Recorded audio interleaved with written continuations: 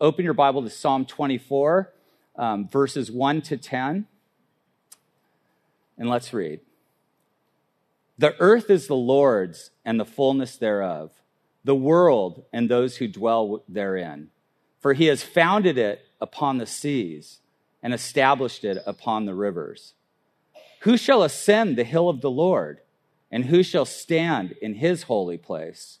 He who has clean hands and a pure heart, who does not lift up his soul to what is false, and does not swear deceitfully. He will receive blessing from the Lord and righteousness from the God of his salvation. Such is the generation of those who seek him, who seek the face of the God of Jacob. Selah.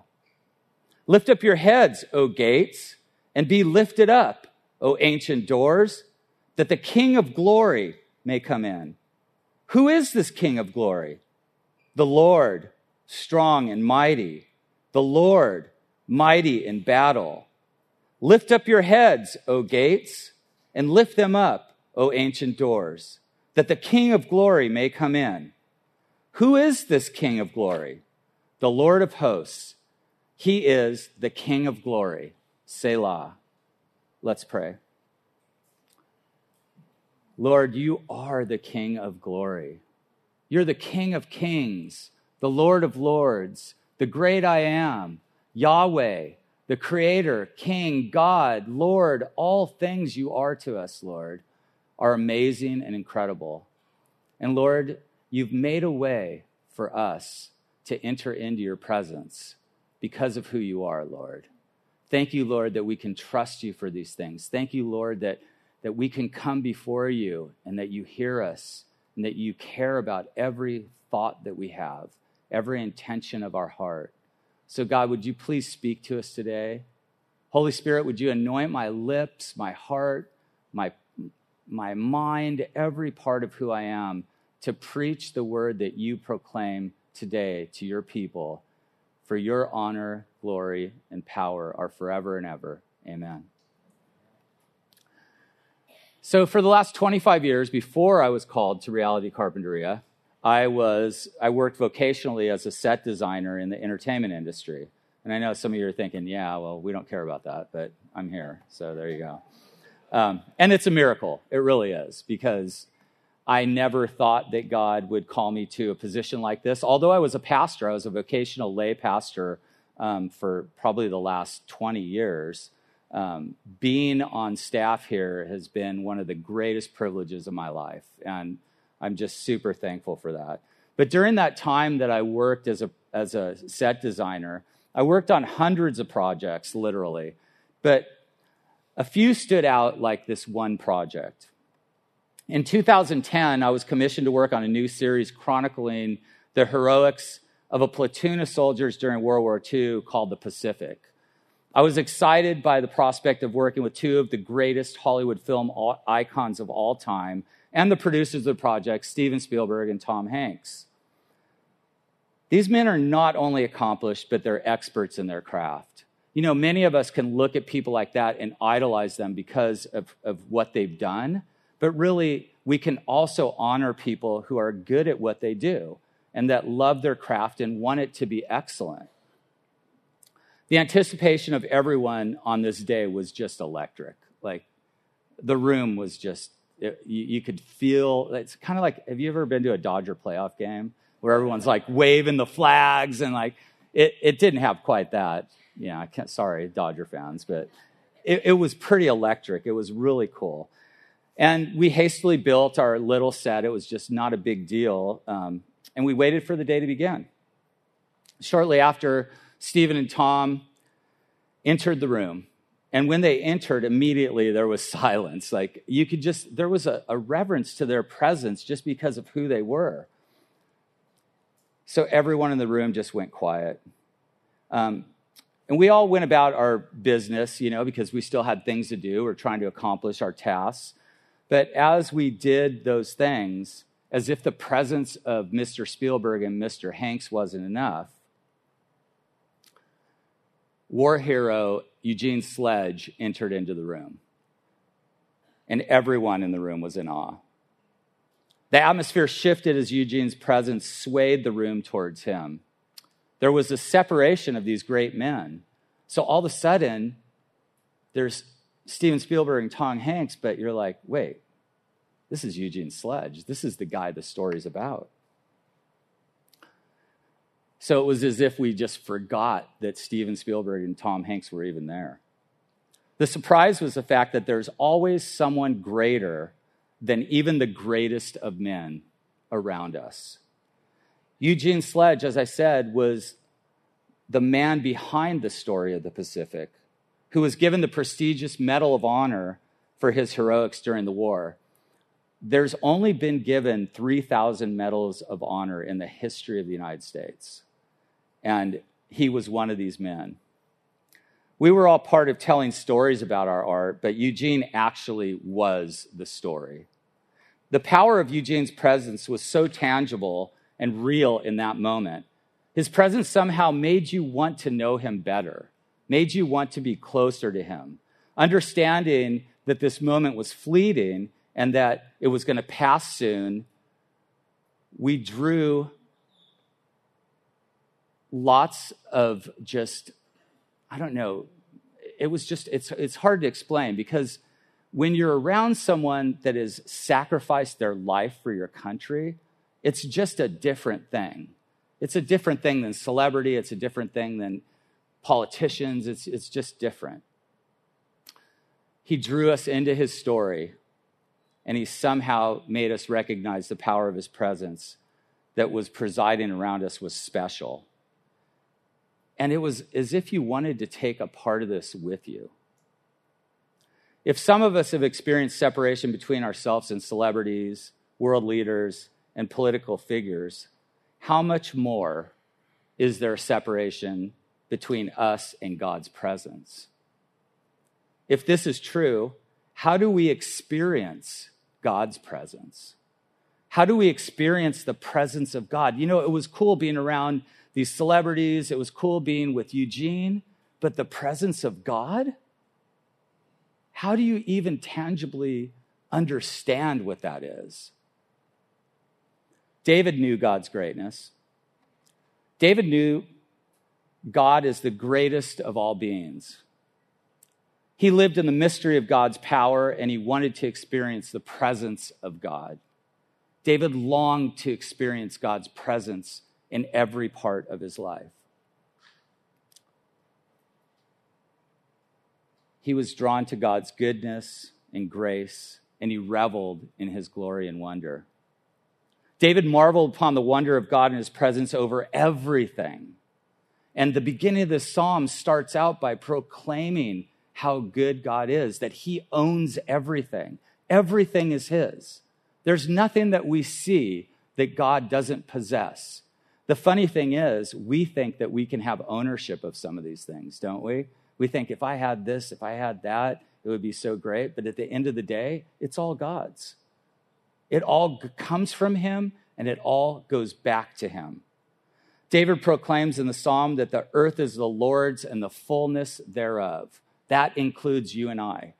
It's not just the earth. It's not just his creation. We're part of his creation. So all things is what this psalm encompasses. This is who God is, and God's majestic glory is revealed in his presence, through his presence, and around his presence. He's the only one and true God, and his majesty is eternal in the heavens. He's timeless and all-powerful. He's the creator of heaven and earth. The galaxies bow down to his presence. He's the only one that holds all things together. Think about the chair you're sitting on. We look at that chair and we say, oh, it's a chair. I can sit on it. I trust that this chair is going to hold me when I sit on it. But really, all that chair is atoms and molecules floating around, spinning around. And God is holding that all together. He's our Lord and King.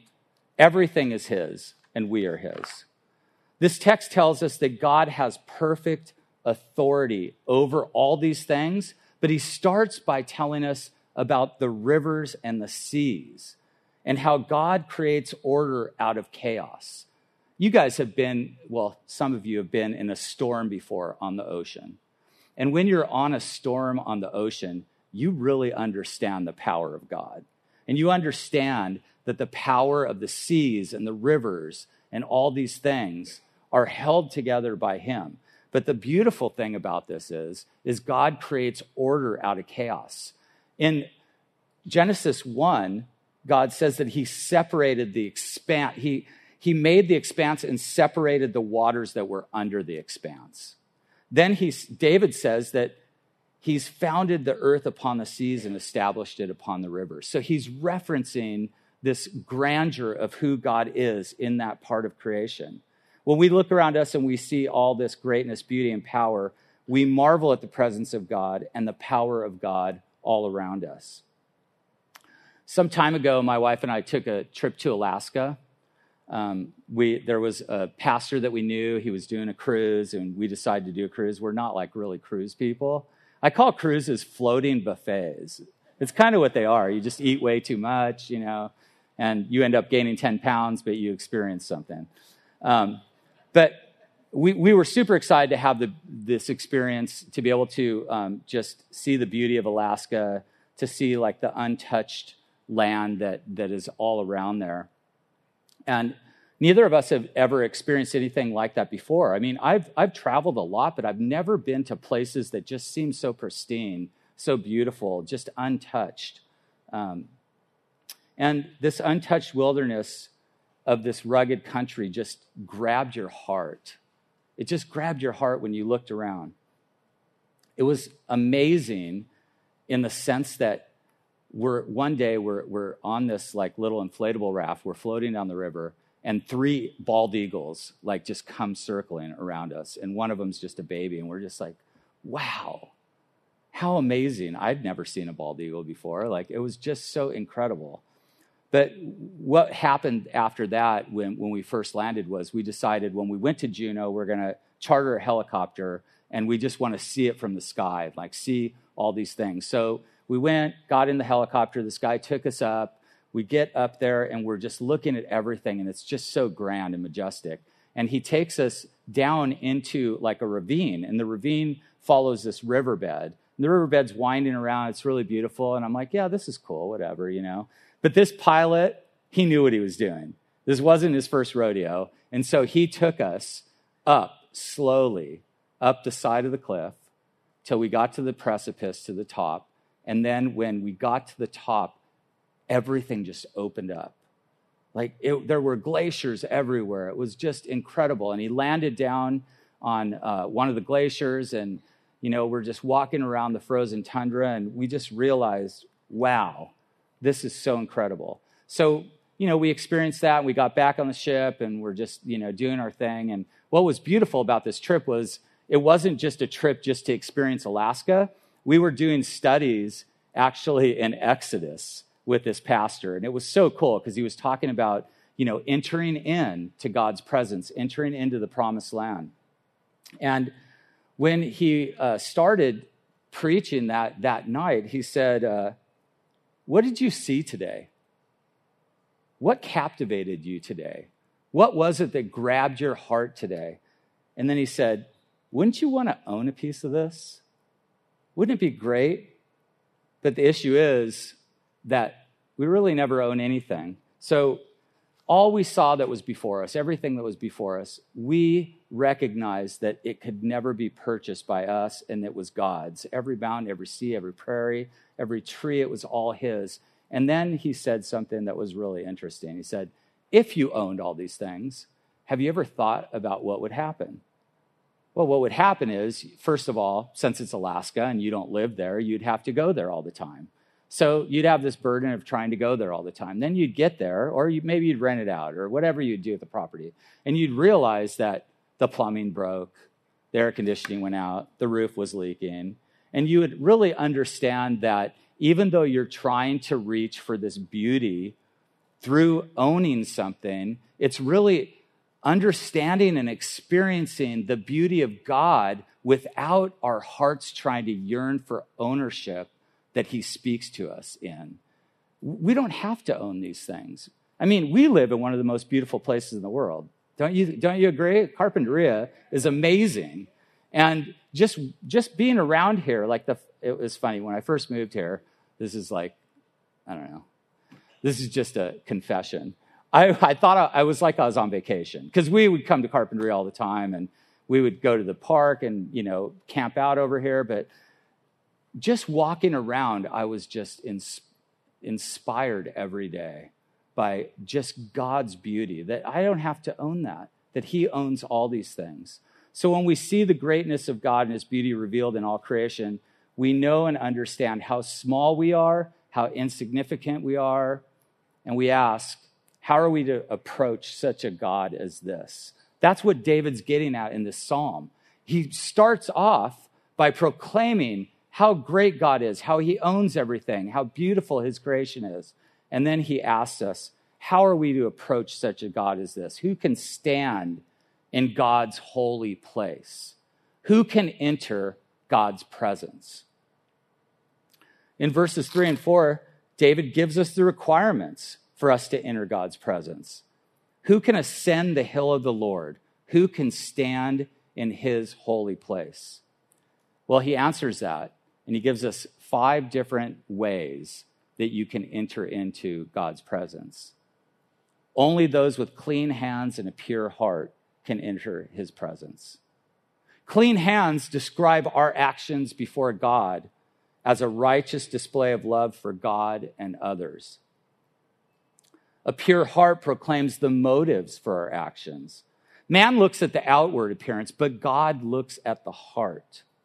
He wants to know our motives and our intentions. He cares about not only what we do, but the reason that we do it. In Luke 6:45, it says, out of the abundance of the heart, the mouth speaks. And we know that a lot of times our motives are not right. So we're challenged with that. The second thing he says, or actually it's the third, is only those who do not lift their soul to another can enter God's presence. Only those who do not lift up their soul to something false can enter God's presence. That's idolatry. That's idolatry. And since the fall, we've struggled with that because we want to own things. We want to have things. We look to other things other than God to give us our salvation. And this is a hard pill to swallow, but all of us in some way, shape, or form do this. Idolatry is trusting in things other than God to satisfy or save us, actually lifting up our soul to something or someone who is false. The next thing David talks about is only those who do not swear deceitfully can enter into God's presence. There's another hard one. Anyone ever driven on the freeway? That's when those things happen. Swearing deceitfully actually is the act of deliberate deception towards another. It's actually a lack of integrity. The truth is we all lack the ability to enter into God's presence. And that's a hard pill to swallow too. David recognized his inability to enter into God's presence. David recognized his separation from God. David realized he did not have clean hands or a pure heart. David wanted to build the temple, but God told him, you're a man of blood. You can't build the temple. He didn't have clean hands or a pure heart. He desired it. I believe David desired that. I believe David wanted to enter into the presence of the Lord. That the reason that he wanted to build the temple was he wanted to be the one that allowed God to enter into that holy place where the Lord's presence would be amongst all his people. So what are we to do? What do we do with this dilemma? How can we just process this, that we don't have clean hands and a pure heart? Our motives aren't pure. We swear falsely. We do all these things. Well, tradition tells us that this psalm was written as a song of ascents. It was a special song of ascents. And the reason why it was written by David was, most people believe traditionally, that this was the song that they were singing as they brought the ark of God into the tabernacle on the holy hill of God in Jerusalem. So it's been said that this was a call and response type of psalm, that the people would say something and then it would be answered. And then the priest would say something, it would be answered. But this didn't take place without any obstacles, trying to bring the ark up to the tabernacle again. When moving the ark, there came a time when they traveled over a threshing floor, not a fleshing floor, a threshing floor. And there was a man named Uzzah there. And he and his brother were in the front of the ark and the back of the ark. And David had built a new cart to put the ark on, thinking, well, I built this new thing to carry the ark because we know it's holy and we know God's presence is there. But when they went over this threshing floor, the cart tipped. And Uzzah, that was behind the cart, reached out to grab the cart so he could stop it from falling. And God struck him dead. God struck him dead. David was angry. He was so angry because he's like, God, how could you do this? How could you kill this man who was just trying to stop the ark from falling over? And then we're told that David became afraid of the Lord because he thought, wow, I'm no better than Uzzah. What could happen to me? Uzzah's experience wasn't really unique to him alone either. God is holy, and his holiness cannot be violated. And when Uzzah reached out with unclean hands to touch the ark of God, God was saying to him, you do not approach me apart from holiness. You cannot approach me apart from holiness. With Aaron's sons, Nadab and Abihu, a similar thing happened. They decided that they were going to go into the tabernacle and they were going to burn incense unto the Lord, except for they weren't supposed to do that. And what happened to Nadab and Abihu? God struck them dead. He takes his holiness seriously, as we should, because he is a holy God and he is reverent in all things. The problem with these two is they wanted to approach God on their own terms. And we oftentimes do that ourselves. We oftentimes get in a place where we want to approach God on our own terms. And you cannot approach God except for on his terms. God makes the rules, not us. And because his holiness is so far above us, Isaiah gives us this vision in Isaiah 6 to show us that grandeur once again when he says, in the year of King Uzziah, when he died, I saw the Lord high and lifted up, sitting on the throne, and the train of his robe filled the temple. God had given him this vision of this grandeur and greatness. And realizing such greatness, who will ever enter into the presence of the Lord? That's what David's asking. Okay, I want to bring the ark in. God, you told me to do this. But you killed Uzzah, and I'm a man of unclean hands. What are we going to do? David, through firsthand experience, knew his inability to approach God. He understood the great need for clean hands and a pure heart, the need to be holy before Yahweh. In this passage, another thing to really understand and take to heart is that the word Lord is all capitalized. And any time in the Bible where the word Lord is all capitalized, it speaks of Yahweh, the great I am. The name that those who practice Judaism will not even say. They put G/D. They won't even say the word. So we know that we have no ability in and of ourselves to approach God. The truth is, none of us are holy, and no one can approach God apart from his holiness. If David couldn't enter God's holiness, and even Moses had to hide when he was exposed to God's holiness, who has entered into God's presence? God knows that we can't enter into his presence, but listen to how David concludes this psalm. By the way, in each part of this psalm, there's three different things that God expresses. First, he tells us of his glory and ownership, then he tells us that the way to enter into his holiness. And after the second stanza, he says Selah. And Selah is basically, let's just take a break. Let's just be silent before the Lord. And he says Selah. And then he says, he gives us this whole passage on how something radically changes in the way that he sees God.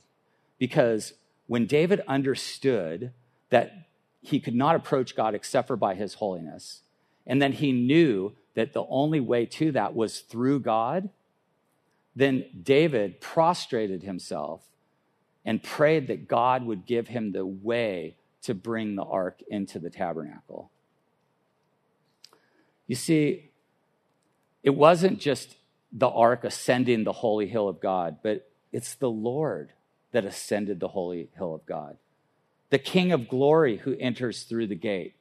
He has come to us. This is unique because every other religion in the world affirms that we need to earn our way into God's presence.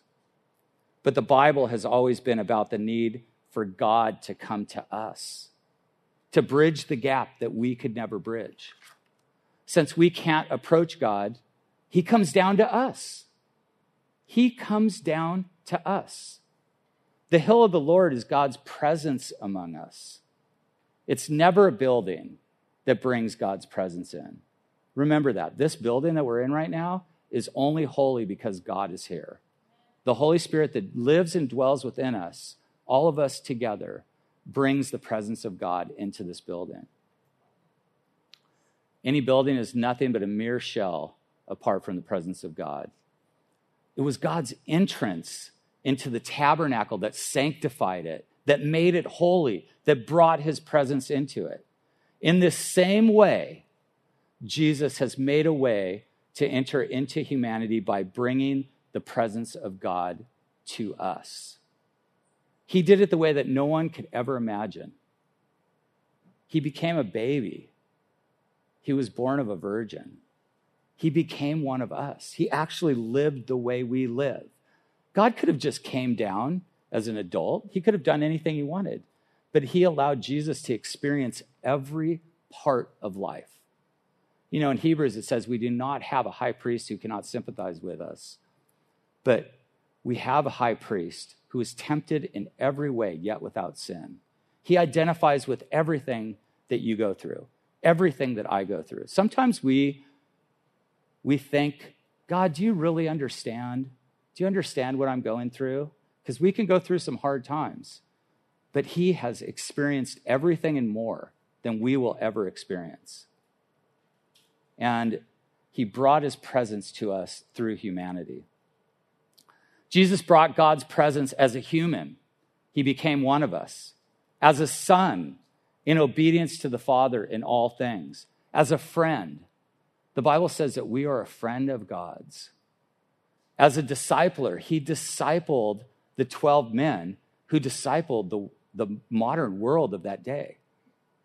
As our sacrifice, the perfect sacrifice, the man who was sinless, who gave the sacrifice, the only thing that was required to stop God's vengeance upon us. And that's a hard thing too, is that God will bring justice.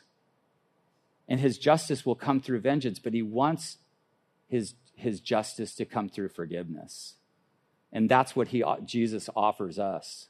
And lastly, as our Savior, Jesus brought God's presence as our Savior.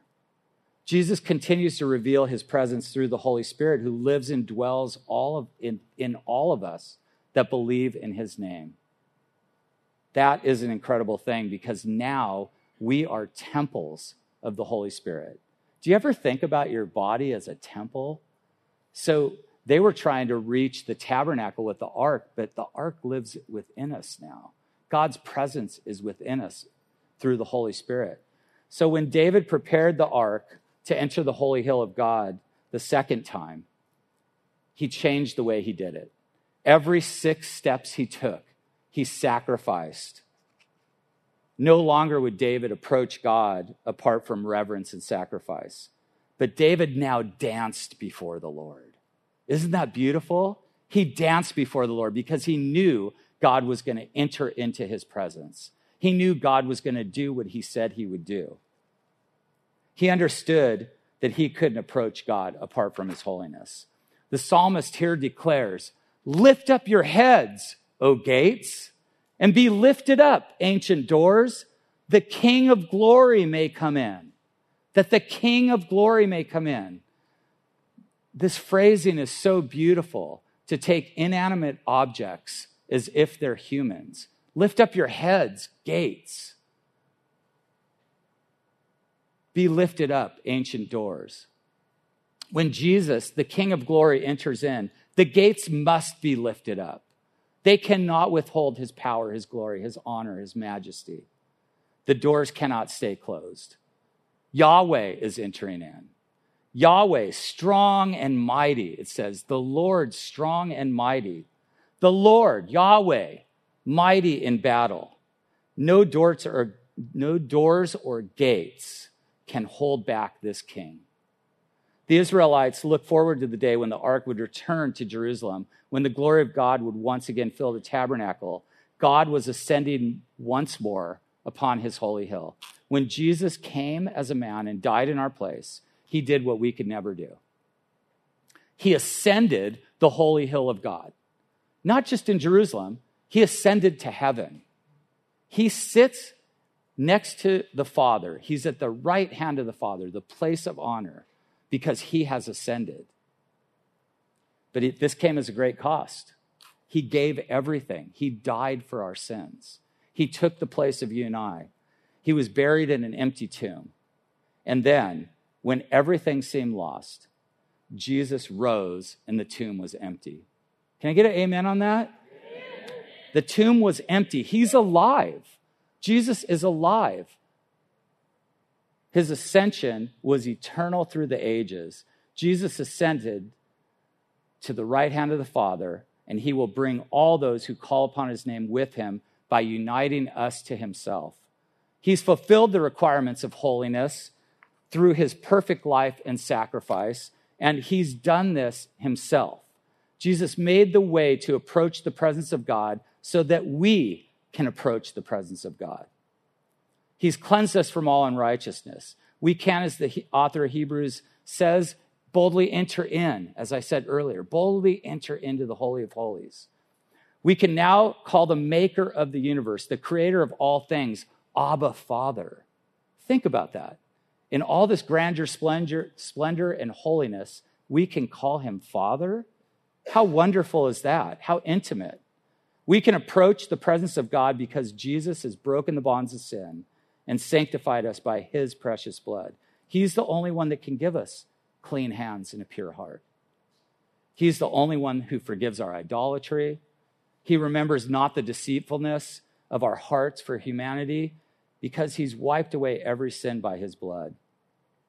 No longer do we have to sacrifice oxen and calves every 6 steps, as David had to as he approached God's presence. We now have the privilege to, by the mercies of God, present our bodies as a living sacrifice, holy and acceptable to God, which is our reasonable service. So we worship God today for his availability. He is available to you and I today.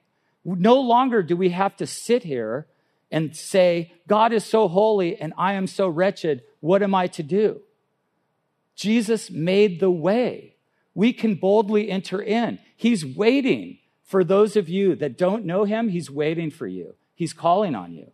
For those of you that do know him, those of you that are struggling with the deceitfulness of sin, with the wretchedness of who you are, those of you that Satan is telling you you're not worthy, you don't have the ability to do this, Jesus has made the way. He's made the way, and he's available for us today. So we worship him. So let us worship and bow down to the Lord our God, our Maker. Let us seek him like hidden treasure. Let us worship and adore his beauty. Then, as the psalmist says, we will receive blessing from the Lord and righteousness from the God of our salvation. For such is the generation of those who seek him, who seek the face of God, of the God of Jacob. Let's pray. Lord, we just thank you that you've made a way, Lord. And honestly, God, the heaviness of your holiness and us being able to approach you can be overwhelming. But Jesus, you blew the gates open. The doors are wide and available for us to enter into your presence.